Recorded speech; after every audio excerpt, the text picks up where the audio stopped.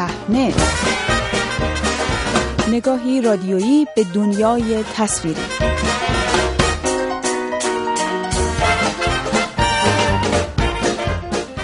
سلام، خوش آمدید به 51مین شماره مجله هفتگی صحنه. من بابک غفوری آذر هستم.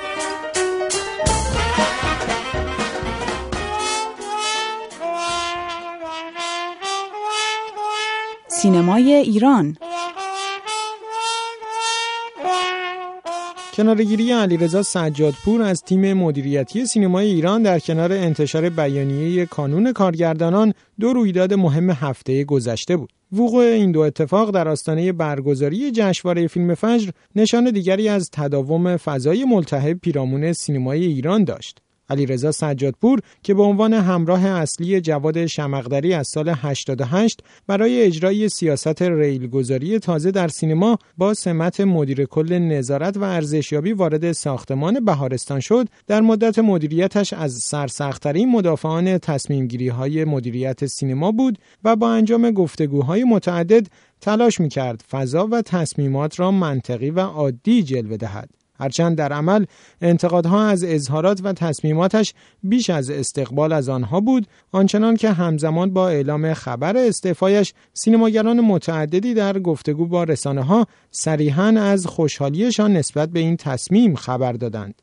رضا صدیق، روزنامه‌نگار سینمایی، در تحلیلی از عملکرد کلی علیرضا سجادپور در مدت حضور 3 ساله‌اش در تیم مدیریتی سینمای ایران میگوید: سجادپور از بعد به روی کار اومدنش بنا رو برای این گذاشت که فضای سینما تغییر بده به نفع خواسته های دولت و حکومت و حالا میبینیم که قربانی درگیری وزارت ارشاد و حوزه هنری منتسب به رهبری شده به دلیل پافشاریش بر اجازه اکران ندادن فیلم ها به سینماهای حوزه هنری و به خصوص سینمای آزادی. نقش سجادپور در دوره مدیریتش به صورت کاملا ناکارآمد بوده، به صورتی که ما شاهد هستیم که انحلال خانه سینما و بایکوت اسکار 2013، توقیف فیلم‌ها و پروانه نمایش و ساخت ندادن به فیلم‌ها، درگیری با حوزه هنری و حمایت از کارگردانان مثل حامد کلاهداری و تهیه فیلم‌های سفارشی حکومتی که در کل به گونه‌ای به اسم مغز متفکر شمقدری نام برده می‌شد در سازمان سینمایی و این شعار ریلگذاری جدید در سینما حالا نشون میده که این ریلگذاری از روی خودش حالا عبور کرده و استعفا داده.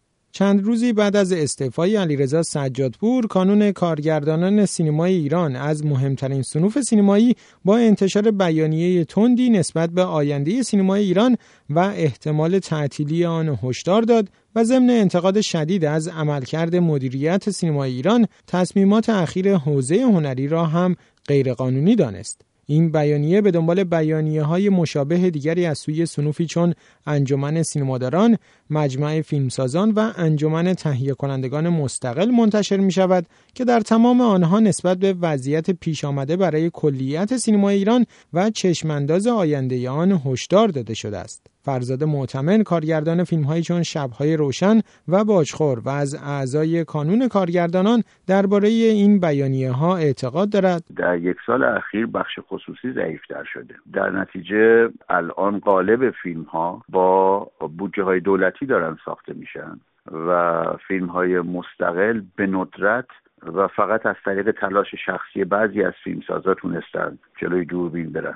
مشکل بر سر اینه که بودجه ساخت و تولید فیلم‌ها در دست بعضی از نهادهای دولتیه، مثل حالا مثلا حوزه، شهرداری، فارابی، و چون این بودجه وسیعی نیست و بودجه محدودیه، به طور طبیعی در دور این بودجه ها بوروکراسی هایی به وجود میاد. یعنی افرادی سعی میکنن خودشون رو به این بودجه ها نزدیک بکنن و این کار رو از طریق رابطه‌ای که با مدیران این سازمان ها به وجود میارن این بوروکراسی رو شکل میدن. در نتیجه حالا هر کسی که بتونه خودش رو وارد این دایره بوروکراتیک بکنه میتونه بخشی از این بودجه رو بگیره و فیلم بسازه و مابقی مجبورن بیکار بمونن. الان اغلب دستاندرکاران سینمای ایران بیکارن و عده معدودی تونستن وارد این دوایر بوروکراتیک بشن. من فکر کنم ریشه همه اختلاف‌ها در اینجاست. یعنی مسئله اینه که کی در کجا میتونه پولی رو به دست بیاره.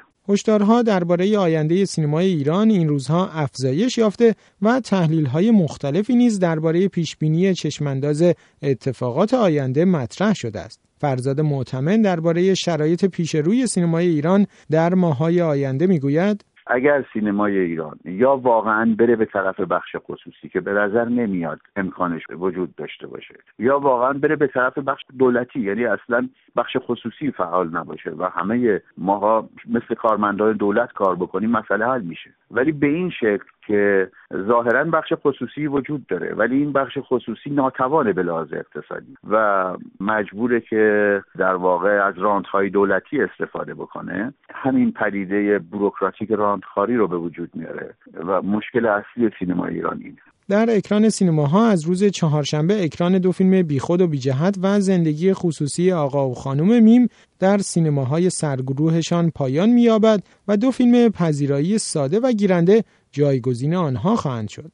پذیرایی ساده ساخته مانی حقیقی است و گیرنده ساخته مهرداد غفارزاده که موضوعی مرتبط با سفرهای استانی رئیس جمهوری ایران دارد. مختصین آقای رئیس جمهوری میان اینجا؟ تو برای رئیس جمهور نامه نوشتی؟ آره، ولی رئیس جمهور من فرق میکنه. چه فرقی؟ نامه عاشقانه. با تغییر نکردن وضعیت سینما آزادی نیز مدیران حوزه هنری و شهرداری بر حجم انتقادهایشان از عدم اجرای دستور وزیر ارشاد افزودند و گفتند قصد دارند 2 سالن سینما آزادی را به اجرای تئاتر و موسیقی اختصاص دهند. شورای صنفی نمایش هم گفته سینما فرهنگ را به عنوان سرگروه جایگزین سینما آزادی کرده است. سینمای جهان. دو فیلم مدعی تازه اکران شده در سینماها نتوانستند تغییری در جایگاه هابیت به عنوان صدرنشین جدول فروش سینماهای آمریکای شمالی ایجاد کنند و این فیلم با 33 میلیون دلار فروش برای سومین هفته پیاپی پرفروشترین فیلم ایالات متحده و کانادا شد. اما ساخته تازه کوئنتین تارانتینو با نام جانگوی آزاد شده توانست رقابت فشرده‌ای با هابیت داشته باشد و با 30 میلیون دلار فروش در رده دوم قرار گرفت. این ساخته تازه تارانتینو که داستانی درباره یک برده آزاد شده 2 سال پیش از آغاز جنگ داخلی آمریکا دارد، با بازی جیمی فاکس و لئوناردو دیکاپریو بالاتر از انتظارها ظاهر شد. Say what is your name, boy? Django. How'd you like the bounty hunting business? Kill white folks and they pay you for it. It's not the life. I like the way you die, boy. Gentlemen, you had my curiosity. اقتباس تازه سینما از اثر معروف ویکتور هوگو بینوایان که به صورت موزیکال هم ساخته شده و جمعی از بازیگران معروف از جمله هیو جکمن و راسل کرو را به خدمت گرفته، در رقابتی نزدیک با جانگوی آزاد شده با 28 میلیون دلار فروش در رده سوم جدول قرار گرفت. این بینوایان تازه که ساخته تام هوپر سازنده فیلم ستایش شده سخنرانی پادشاه است، با این فروش توانست رکورد بیشترین فروش روز اول یک فیلم موزیکال را بشکند. I'm cold. Would you let me stay here for tonight? I know who you are. You're Jean Valjean.